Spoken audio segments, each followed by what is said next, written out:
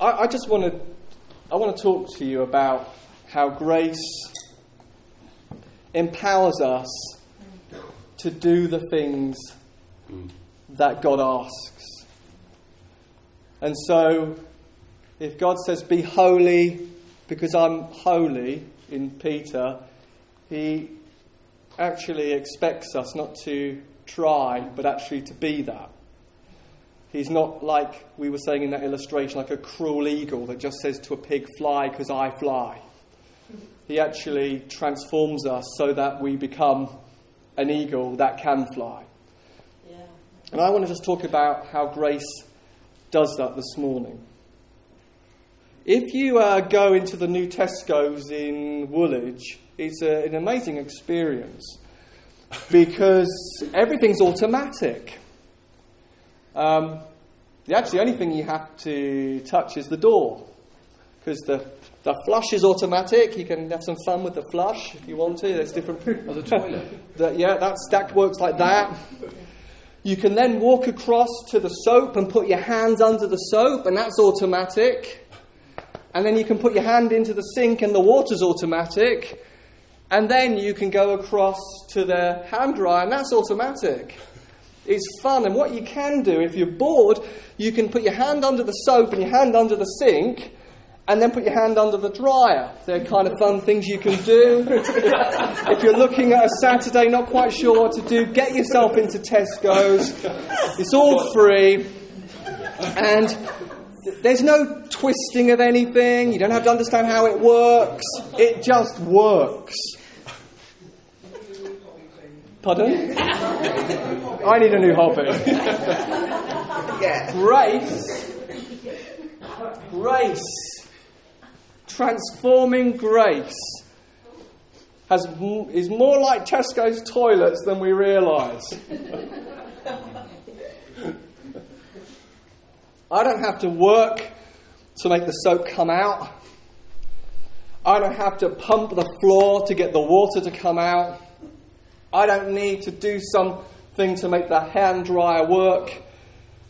But I do need to position myself under the soap. Amen. And I do need to position myself under the tap. And I do need to position myself under the hand dryer. Grace is like that. Grace is like that. Grace says the transforming bit, the empowering bit, the being holy like I'm holy bit, the flying like the eagle, when we feel like we're a pig bit, I'll do all of that.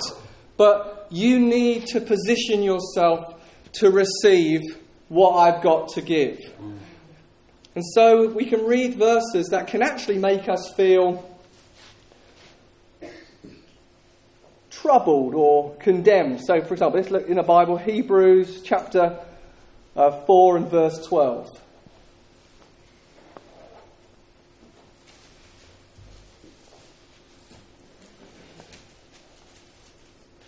It says, "For the word of God is alive and active, sharper than any double-edged sword.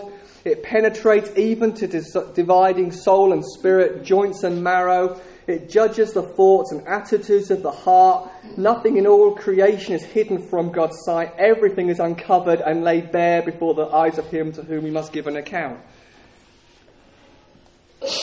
And that can make us feel, we read it and maybe we feel, oh no, the God's word has come and sliced my heart, and he's seen the sickness in my heart, and he's seen this problem and that problem, this area and that area.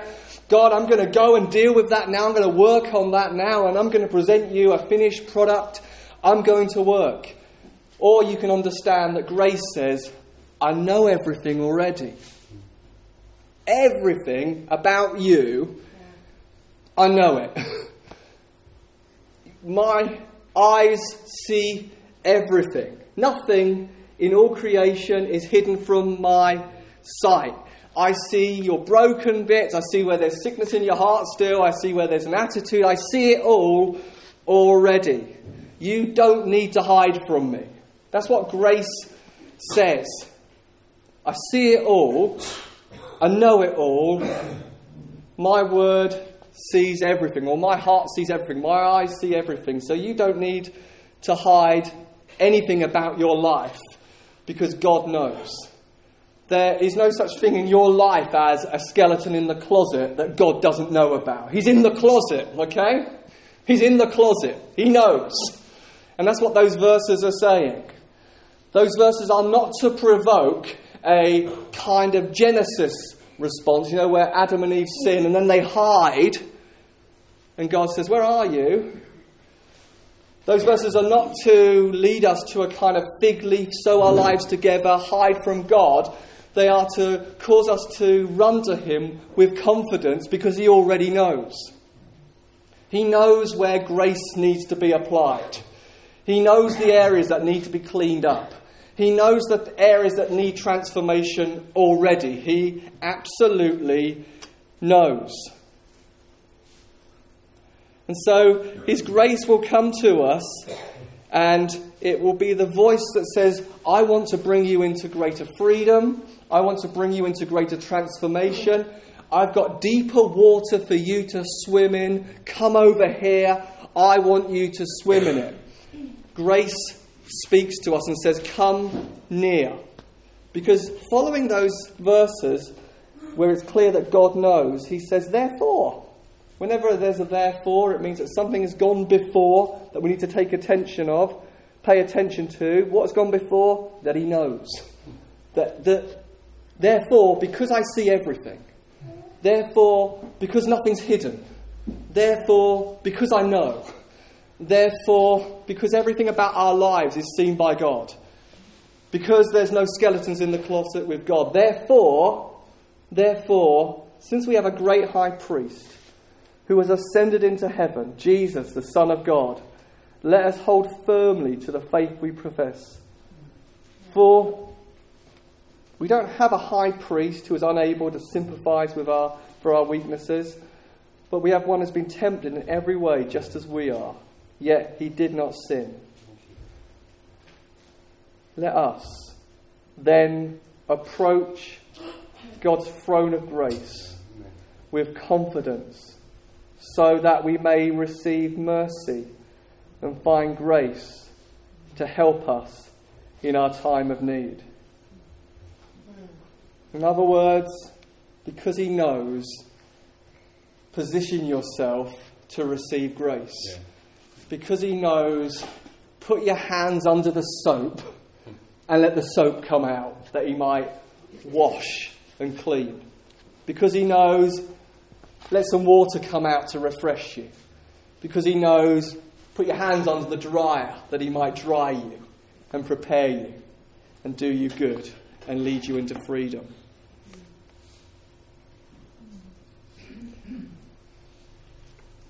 Let us then approach God's throne of grace with confidence so that we may receive mercy and find grace to help us in our time of need.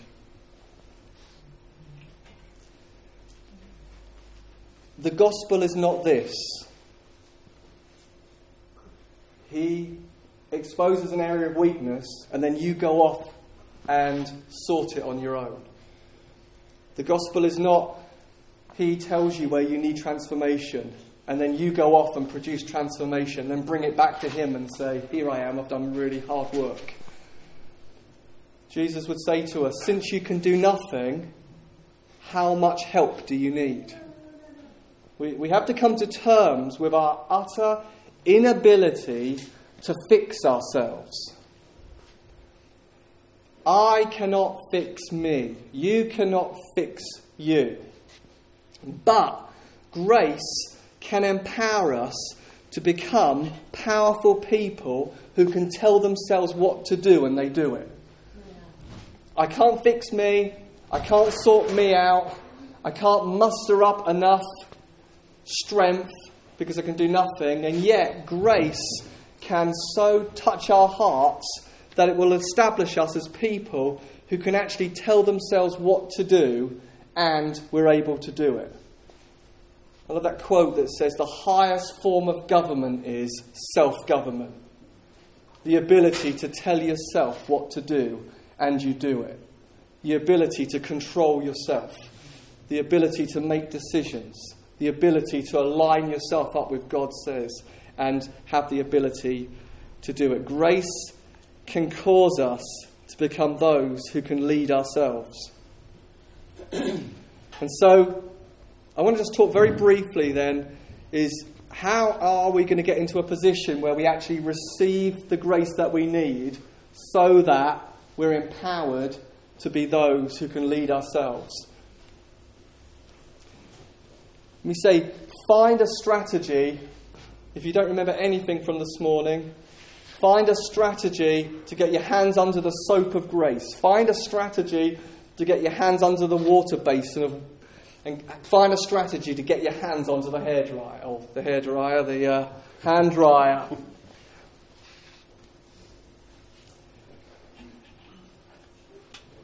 More happens in the presence of God than we realise. More happens in the presence of God than we realise. I don't know if it's very, very warm in here. I don't know if we need to adjust the heating or something. It just feels very, very warm. Find a strategy to get yourself into the presence of God.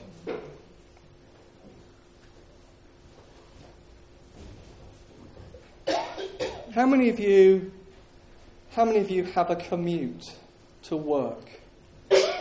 How many of you have a commute, whether it's in a car or a train or a walk? A number of us have a commute. How many of you double use that commute as an opportunity to get grace into your life? A number of us. So that is one of the great things that we can do. In our modern technological world, you can have access to the Bible, preaching, music, a whole ton of stuff just in your pocket.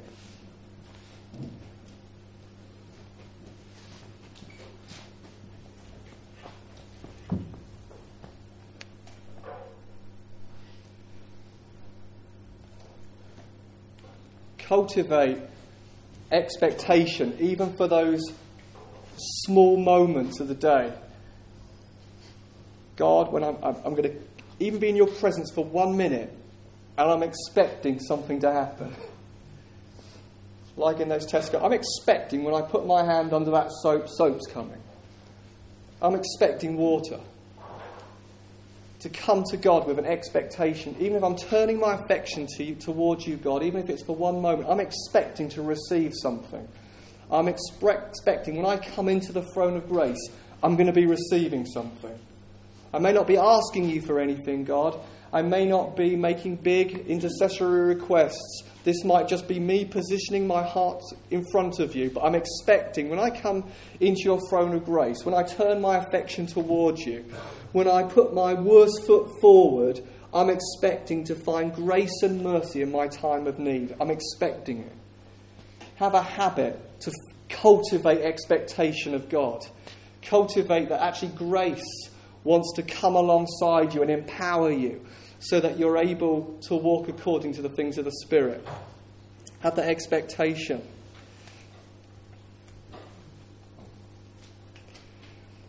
Ephesians 4 talks about be renewed in the attitude of your mind.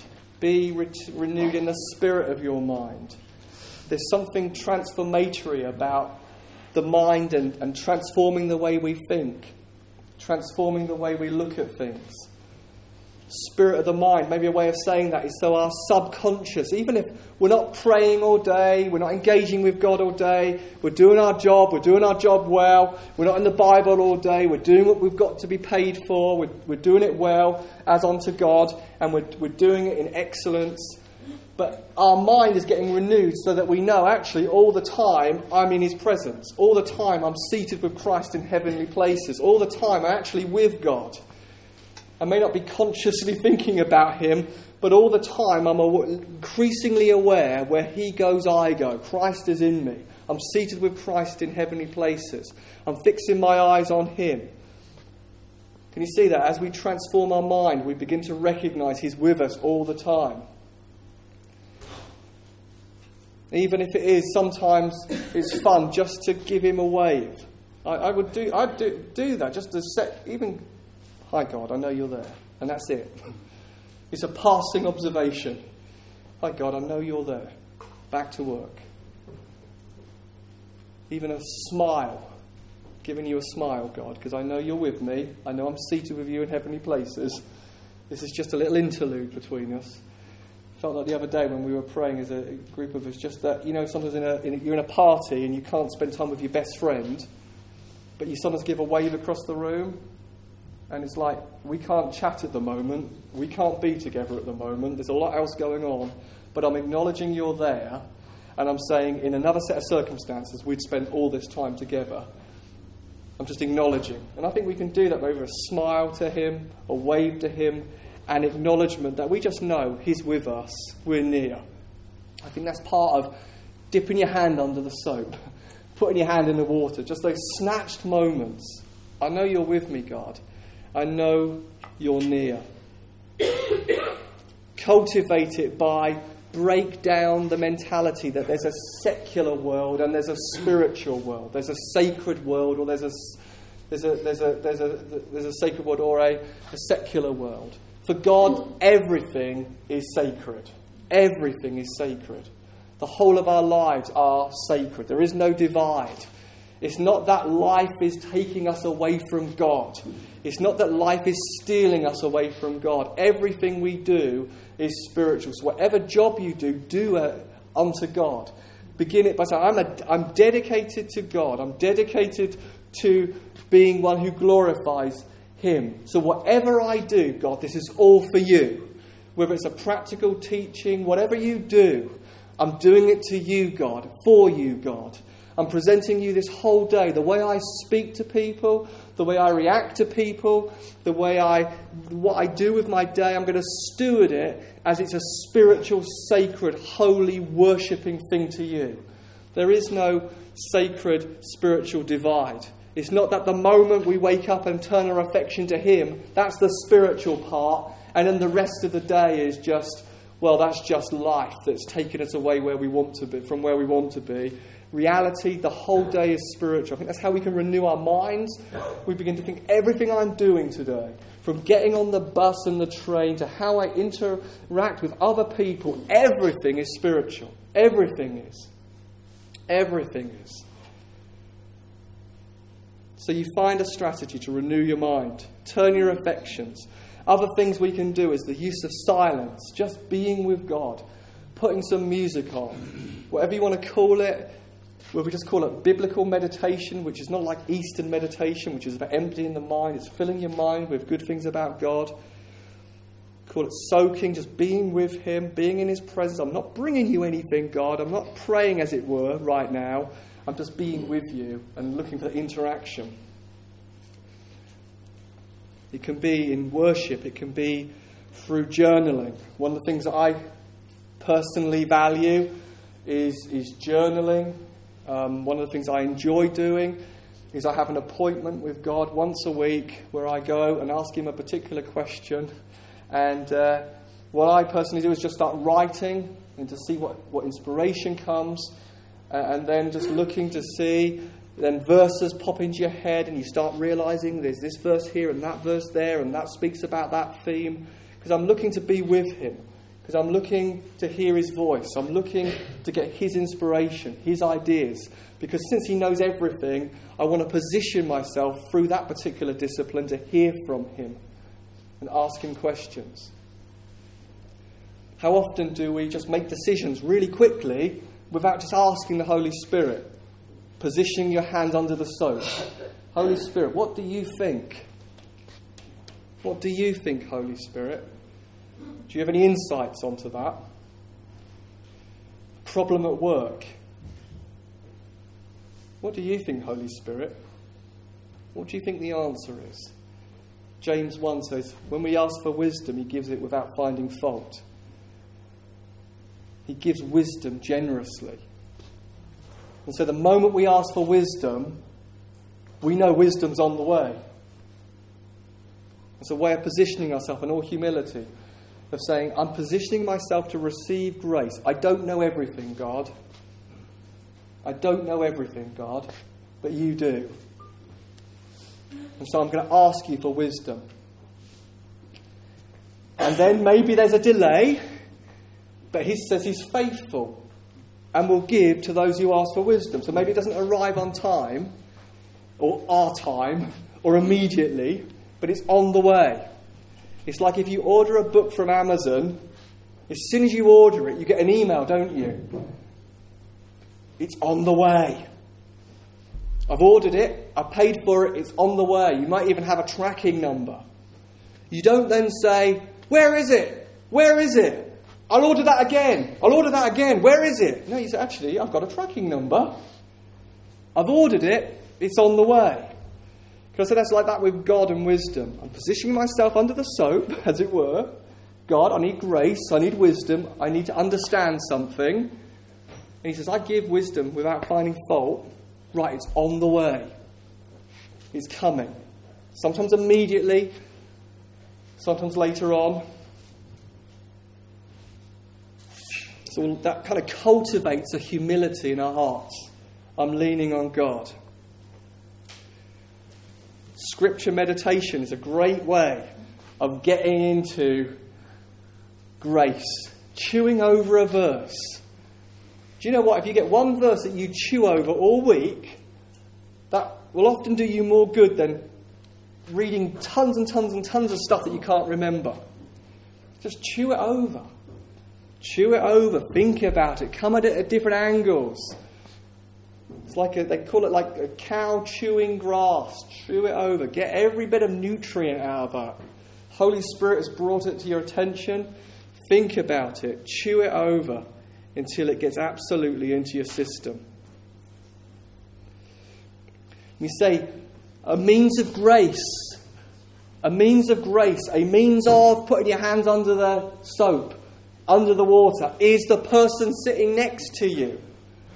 God gives us a new mind, new heart, a new nature, and then adds us to a new community. You want to receive grace, your brother, your sister, your friend has grace for you. Actually, James talks about confess your sins to one another, that your healing might come. There's something about bringing stuff out into the light that transforms and makes it lose its power. The person next to you is a carrier of grace.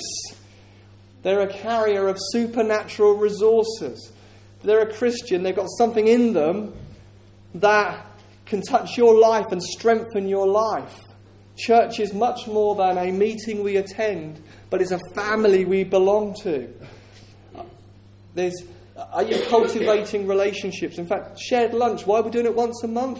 To build family, we've got to get to know one another. Getting to know one another is great around a meal. It's the way they did it throughout the Bible. They just had meals together. They ate together. They built community together. There's grace that can come to you through the person sitting next to you or your friendships in the church. Whether it's a Wednesday night at the group that Rob leads with the men, or Katrina's group on a Thursday night once a month, or Kingdom Culture, or being here on a Sunday, or having a coffee with somebody and getting them to pray for you and prophesy over you. You know, when we say something to one another, so let's wait on God together. I want to receive something for you. And God will give a verse or a picture or an idea or wisdom, supporting one another. Christians are not islands on their own, trying to sort everything out. They're to be added to a family and to walk deeply with one another. So in conclusion, grace works by marinating us in God. The goal of every believer is to be pickled in the Holy Spirit. That's your job description, should you choose to accept it. To get absolutely pickled in the Holy Spirit. Marinated, saturated, flooded, filled with God. So that wherever you go, you begin to leak God. So that because of Holy Spirit in us, working in us, the fruit of the Spirit become the way we see the world, the way we think. Be transformed by the renewing of your mind, it says.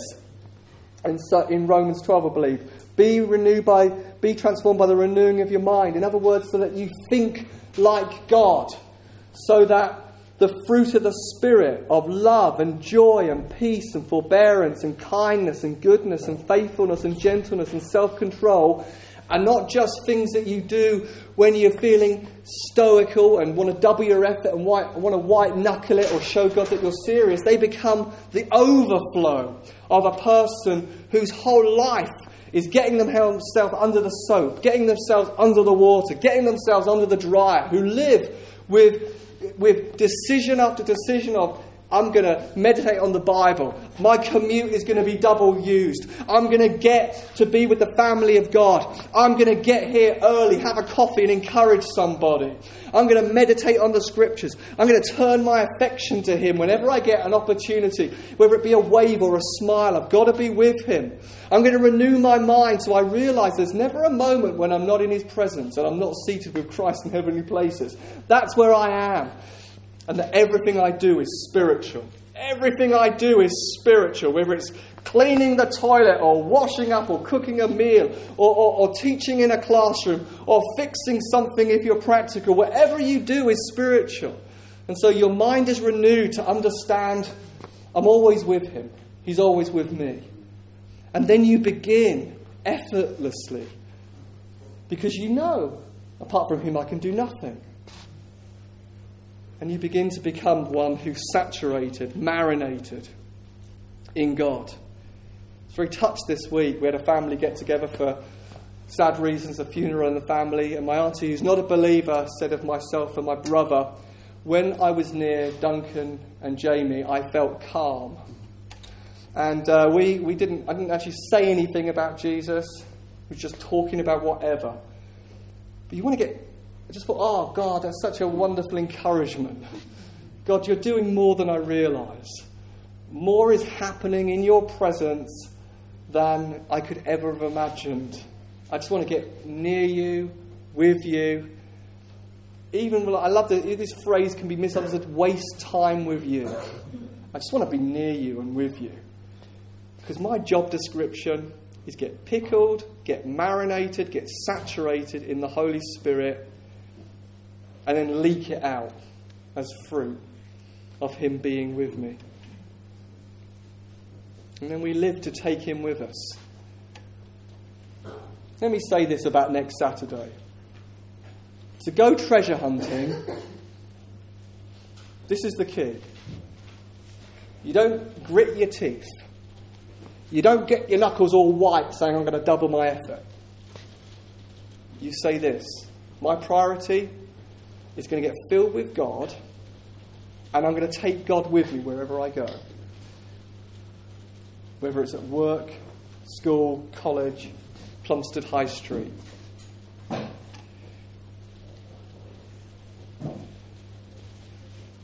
In conclusion,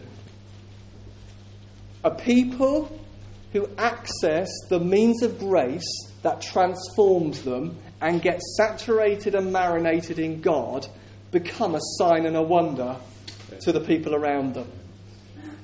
Because you become a demonstration that you have a source that they don't know anything about.